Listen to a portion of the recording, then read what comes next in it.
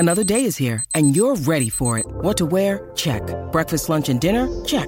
Planning for what's next and how to save for it? That's where Bank of America can help. For your financial to-dos, Bank of America has experts ready to help get you closer to your goals. Get started at one of our local financial centers or 24/7 in our mobile banking app. Find a location near you at bankofamerica.com/talktous. What would you like the power to do? Mobile banking requires downloading the app and is only available for select devices. Message and data rates may apply. Bank of America N.A., member FDIC. I'm Anna Sale, and to me, family is where you learn to love and be loved. Hello, and welcome to We Are Family. I'm here with Anna Sale, host and managing editor of the WNYC podcast, Death, Sex, and Money, all about the big questions and hard choices that are often left out of polite conversation. Anna's covered politics for years, including New York City mayoral races and presidential campaigns. She's the author of the book, Let's Talk About Hard Things. And certainly parenting is full of hard things, so we're glad to be talking to her. She has 2 daughters with her husband, Arthur Middleton. Anna, welcome to the show. Thanks for coming on. Thank you for having me, Julia. I'm excited to be here. Now, so you have 2 daughters. What are their names and how old are they? June is 5 and Eve is 2.5. June, I love that name. My daughter's 5 also. Her name's Esme, but June was like, I was between June and Esme, so I've always loved that name. Esme is a good name, too. Is your child in kindergarten? By the time this airs, she'll have already been in kindergarten and be a kindergartner, which is blowing my mind a little bit. Cool. How about you? Are you navigating kindergarten? Yeah, we just started kindergarten a week ago here in Berkeley, and my younger daughter just started going to preschool. So I'm alone in my house for the first time in a long time. What's that feeling like? I didn't know what to do with myself at first. I sat down in a chair and I turned on some classical music because I was like, how do I mark this moment? I sat down in a chair and just was like, okay. It's felt good so far. It's felt good. Good. So now this is a podcast about family as well as parenting. So let's go back in time a little bit to when you were a kid. And I'm going to throw a question at you that you wrote in your book, Let's Talk About Hard Things. One of those simple questions that can really open up a conversation. Tell me about your family. That can be quite a can of worms, right? My family of origin, I grew up in a family of 5 daughters. I'm in the middle of the pack, and I feel like that really has shaped me in how I sort of move through the world. We were a family of talkers, a family of feelings talkers. And I think something that was really important for me growing up was my 2 older sisters are actually half sisters. We called them sisters growing up, but they are from my dad's first marriage, and he got divorced and then married my mom. And so I had these older sisters who, were like younger than an aunt, but definitely older than peer. And so I grew up with this sense of like having cool people to ask the biggest burning questions that weren't your parents, which I feel like was such a gift for learning how to navigate coming of age. Right. Oh my God. Thank God for my sisters. And then my parents, I grew up in West Virginia. My parents were both in medicine. My dad was a doctor. My mom was a physical therapist. And I feel like for me, family, I was really, really blessed with this growing up feeling that family was a place of love. It was a place of a lot of different kinds of people all sort of fitting together in one unit. Mm-hmm. Yeah, it was a wonderful way to learn about family. I love that. So did you feel like it was your sisters or your parents who would be the ones you'd turn to when you want to talk about death, sex, and money, since that's your topic? Yeah, for sure. My sisters. I mean, my parents, like we would talk, but it was sort of in like, the way you talk to parents. Like, I feel like my sisters were the ones who got the real dirt, and would give me the real dirt. We were raised Unitarian Universalist, so that was also something that was really important to me growing up in this community of sort of where the idea that it's important to think about big questions and values and have some principles that guide your life, but also that there's more than one way, and that's okay. So I really credit my parents for sort of setting that template for our family culture. But for sure, when it was questions about like sex or drugs, I went to my sisters and not my parents. But also in your book, you talk about how you can kind of get trapped in an idea of identity within your families. Like you have these tropes that we all talk about, like, I don't know, like goofy younger brother or like anxious mom. What have some of your own family identities been? And how about your own identity within your family? And how do you kind of like shrug those off, or, you know, if it's not something you want to kind of take through your life? You know, I would say I've definitely shrugged them off in relationships outside of my family, but I totally revert when my family unit is back together. You know, like that's the thing about these family roles. Like even when you feel like they're ill-fitting or you've outgrown them, they're still there. They're like a suit that doesn't quite fit, but that you still sort of zip on. You know, as I said, my family was like a big family of talkers. And even though I'm like a professional communicator now in my work as a journalist, when I notice that like I'm not the one like leading the conversation when I'm with my family. I'm much more the sort of listener and observer. And, you know, I think my sisters would say about me, like I am like a very classic middle child, in that like Anna growing up was always about like sort of like being independent, accumulating a lot of trophies and being pretty achievement oriented, you know, and also like learning how to play both sides, which I feel like middle children are very adept at, which I mean, like, you know, I would change alliances on road trips, you know, depending on what would work better for me. Like, you know, you can think of that as being diplomatic. You can also think of that as being like highly manipulative and adaptable. but you know, I think both apply for me. Yeah. So I wanted to move on and talk a little bit about your own relationships. I've been divorced, and I know you have too. And I wondered if you could talk a little bit about your first marriage. Was short lived, and it ended. You were kind of blindsided, it seems like, or it ended when you were sort of. It was kind of devastating and confusing. You said you didn't really know what had gone on. Can you talk a little bit about that and how you processed it? Yeah. I mean, first, shout out to the divorcees who are listening. Like, I remember when I did finally make the decision to end that marriage, I was like, okay, like, I'm just going to own being a divorcee and just truly try to build out that part of my identity, because that seems really sexy and cool. I love that. Divorcee. I remember I had a moment too where I was like, okay, I'm going to own that. It's like so sophisticated sounding. So let's go with it. But yes, I love that. Go on. Yes. So now I consider myself both a wife and a divorcee, because I'm remarried, but I still think, you know, having gone through a divorce was really, for me, a really pivotal time in just like how I thought about life, how I thought about mistakes, how I thought about growth, certainty, stability, et cetera. And as you described, like for me, you know, I first got married when I was 26 to my ex was someone that I met when I was still in college. We were best friends. We sort of became adults together through our 20s as we dated. Same. Yeah. And so it was like, it was this feeling, you know, of like, oh, I have found my person, and now I'm going to, alongside this person, I'm going to build this life for the rest of my life. Thank God I have figured out this one big, you know, mystery question about who's going to be my person. I had found it.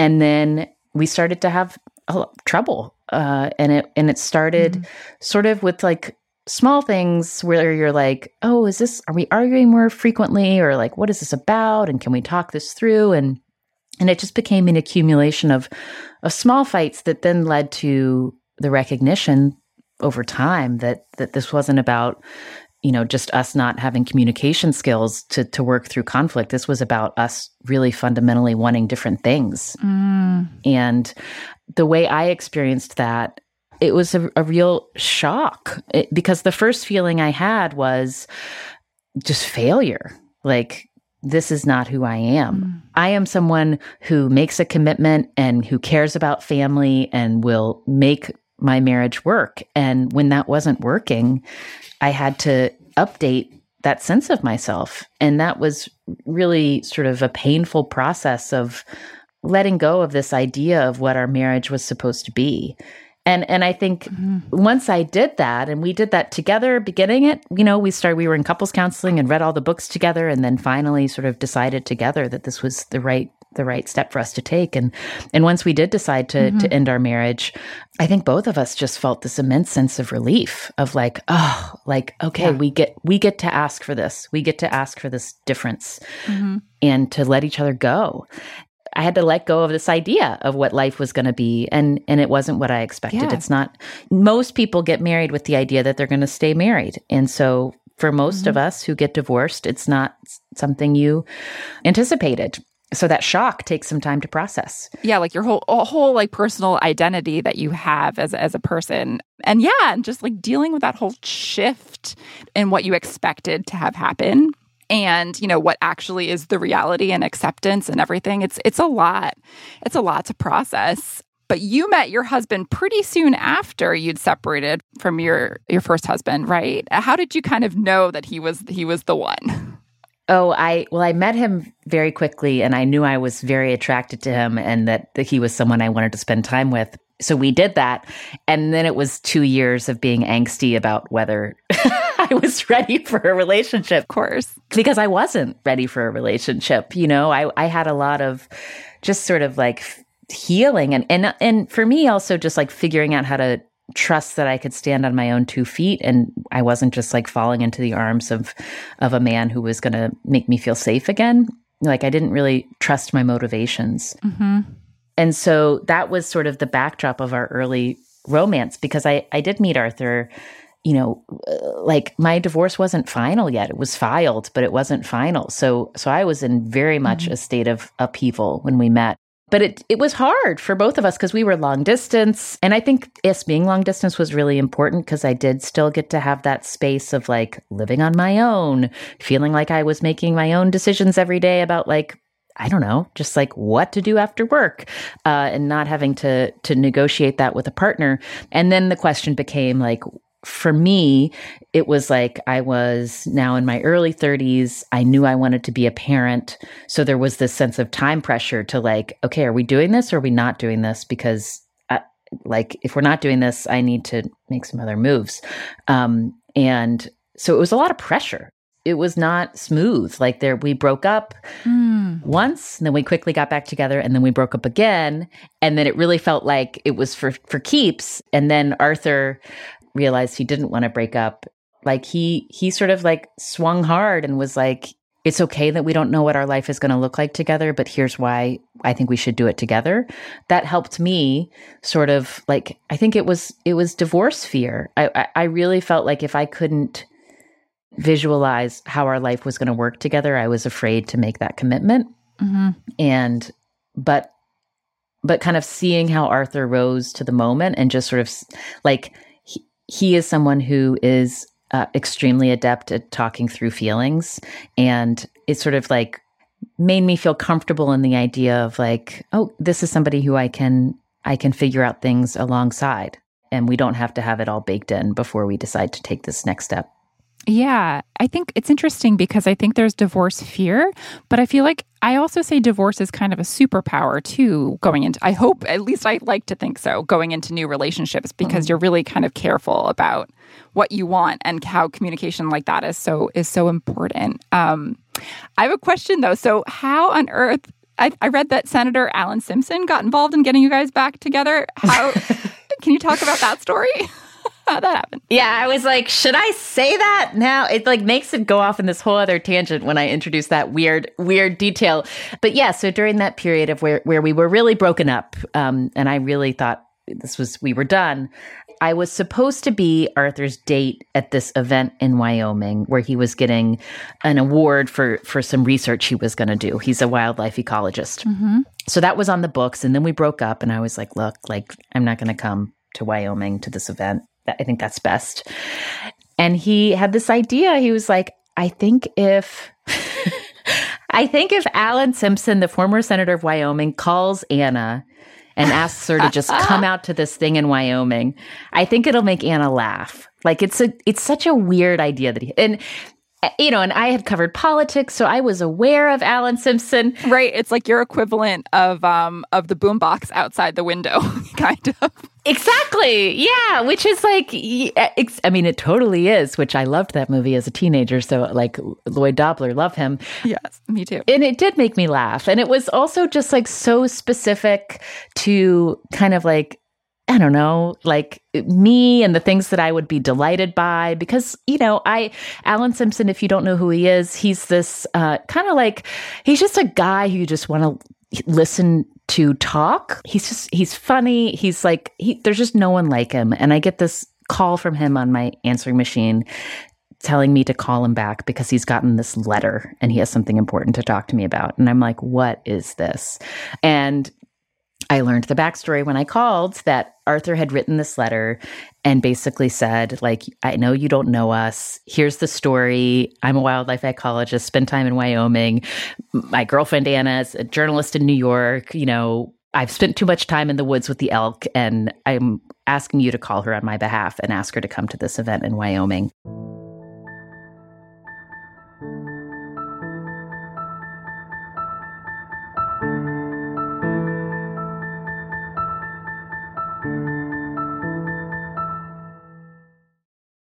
When you need mealtime inspiration, it's worth shopping Kroger, where you'll find over 30,000 mouth-watering choices that excite your inner foodie. And no matter what tasty choice you make, you'll enjoy our everyday low prices, plus extra ways to save, like digital coupons worth over $600 each week. You can also save up to $1 off per gallon at the pump with fuel points. More savings and more inspiring flavors make shopping Kroger worth it every time. Kroger, fresh for everyone. Fuel restrictions apply.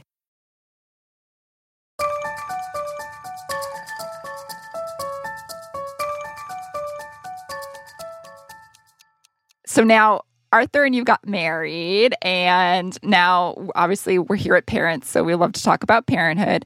What was your journey to motherhood and parenthood like? Well, it was like I was very, very lucky because we got married in August, and then our daughter June was born in June the next year. So I went off birth control right around the time, right before our wedding, and then promptly got pregnant. And I was like, oh, okay, so we're doing this. So that was that journey. That was like, okay, we are moving into this next phase. Yeah, so that was easy for you. That was an easy journey into motherhood for you. That was easy. No, but I feel like, it's all well and good that it's easy, but then of course, like motherhood and becoming a mother, is a huge identity shift. And you talk a lot about identity and family, and just curious to know how the journey, and then also, going through your pregnancy and how that impacted your idea of self.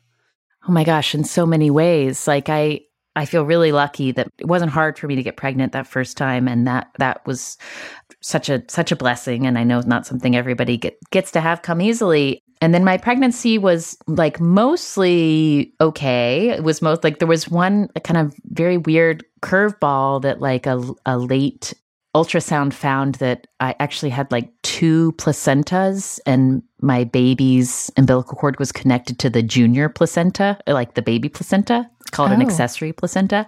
So that was like a kind of a weird thing. And then she was breech. So I had to sort of like, okay, I guess my what childbirth is going to look like isn't what my childbirth class in this Brooklyn yoga studio has prepared me for. I ended up having a scheduled C-section.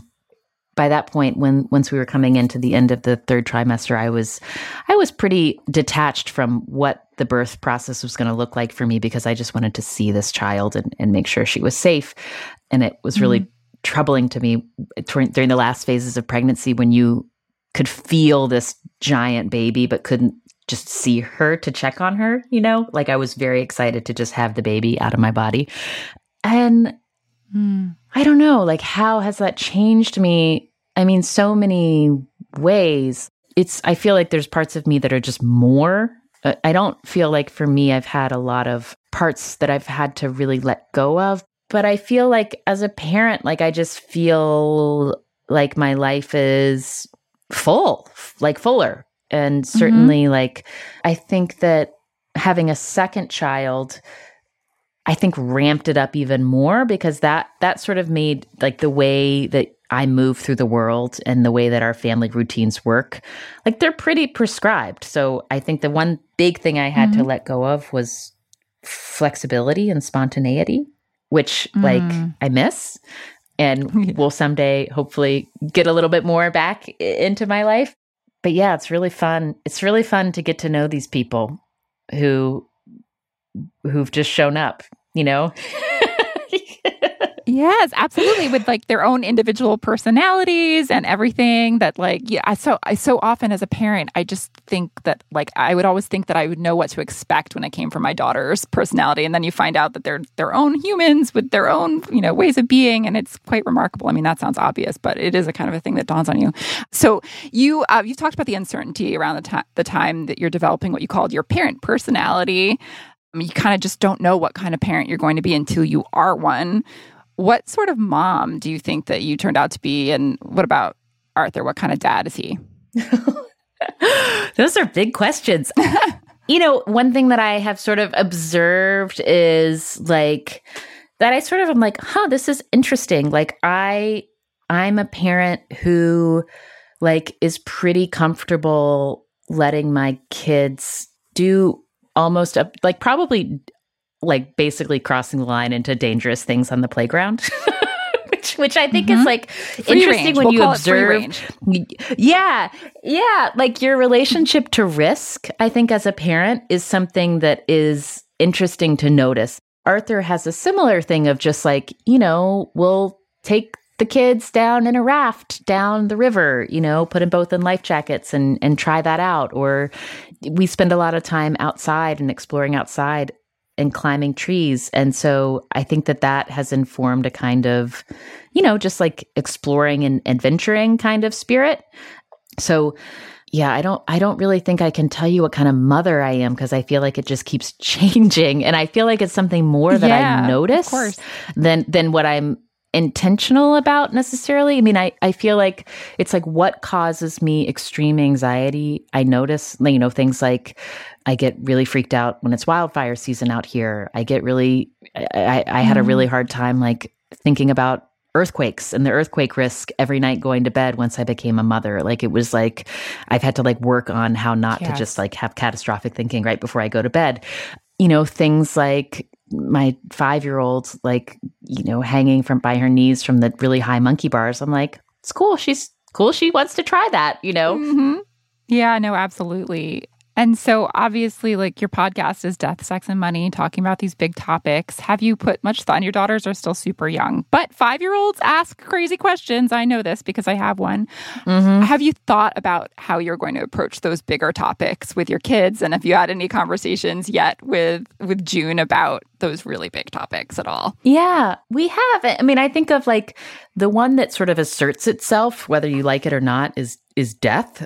For us, we were lucky that her first encounter with death was the tarantula Sparkles in her preschool class. So that became, you know, she got to sort of practice the rituals of death and remembering with Sparkles. Mm-hmm. It was not long after Sparkles died when they, you know, buried the memory box and they talked about how they would remember Sparkles.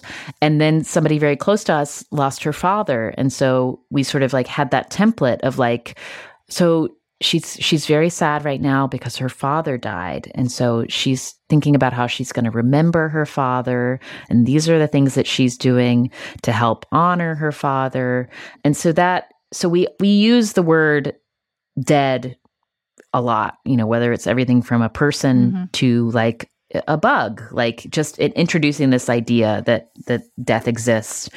And sex, you know, we haven't really gotten into the real meat of sex yet. But I interviewed a sex educator once, and I've thought about this a lot. Like she worked with communities of people with disabilities and talked a lot about how they could assert their own sort of agency around, you know, what was a private thing for them and a private part of their body versus not private part of their body. And you think of like giving people words for that in the context of like being cared for. And she went on to describe how she had sort of use that template for her kids when they were really little. And with kids, like, you've got to talk about body stuff really early on, like as soon as like the potty training starts. You have to explain these very basic ideas of like, these are private parts of our body. This is private. We don't do this. This is, this is public. And this idea of like these private parts of ourselves, we share them with people, the only people who we trust, we share, you get to choose, these. So you're kind of creating this like template for consent, even though we're not talking about sex, but we're talking about bodily autonomy, and I hope to build on that, where babies come from and how they get there. We haven't fully closed the circle, but they know, one thing that's cool is like my daughter June knows that my C-section scar is where she was born. And then my other daughter Eve, who I had a VBAC, she knows she came out of another part of my body. So like we talk about that. But, that's sort of the building blocks that we're working with right now. I love that. And I think it's so important to be frank and honest with our kids. That seems to be the kind of the direction of travel when it comes to parenting. But I mean, even Mr. Rogers used to talk about death so kind of like frankly and matter-of-factly and just not, kids are aware of more than we often give them credit for. So I think that's really cool that you guys are so honest about that. So we always end the podcast asking people about their hopes for the future of their family, and it seems like your family has a pretty adventurous spirit. What's one adventure that you're looking forward to having together as a family? Oh, this is very specific, but I want to tell you all about it because if you don't know it exists, like, think about it. Something that got introduced to my life when I met Arthur, who does a lot of field work in the areas around Yellowstone, are just like the wonder of being in the backcountry and really being far away. And before we had kids, and only once since, we would go. He did a lot of work by horseback. And so I went on a few pack trips with him. And a pack trip means you go up into the mountains and you're on a horse, and mules carry the like load for the campsite on the back, on their back. So they kind of follow behind you. And you can go with a guide, you can go without a guide. But I think about being able to take our kids on a pack trip and how like excited I am for that. Like just like seeing them in these vast landscapes where it's you and the mountains and the sky and all the animals around you, including some animals that are like grizzly bears that can be scary. And you get to feel what it feels like to be a part of nature and not just like trouncing all over nature. I think about being able to do that with them. And I'm very, very excited. The word is in Wyoming, you want to wait until your child is old enough that they won't just fall asleep when they're sort of rocking back and forth riding a horse. So I think we're a few years away. Yeah, good tip. That's a very good, tangible tip. Anna, this has been so great talking to you. Thank you for coming on to We Are Family. We are so happy to have you. It's been great to chat. So take care and love to your family. Thanks for coming on. Thank you, Julia. Thanks for having me. Thanks so much for listening to my conversation with Anna Sale. Her book, Let's Talk About Hard Things, is out now. Come back next week when we'll be talking to award-winning journalist, author, and broadcaster Tamron Hall about the devastating impact on her family of her sister's murder and her journey to motherhood via IVF. Be sure to follow We Are Family on Apple Podcasts, Spotify, or wherever you listen so you don't miss an episode. And we'd love your feedback. If you could rate this podcast and leave us a review, we'd really appreciate it. You can also find us online at parents.com/wearefamilypodcast. We Are Family is presented by me, Julia Dennison, and produced by Sam Walker.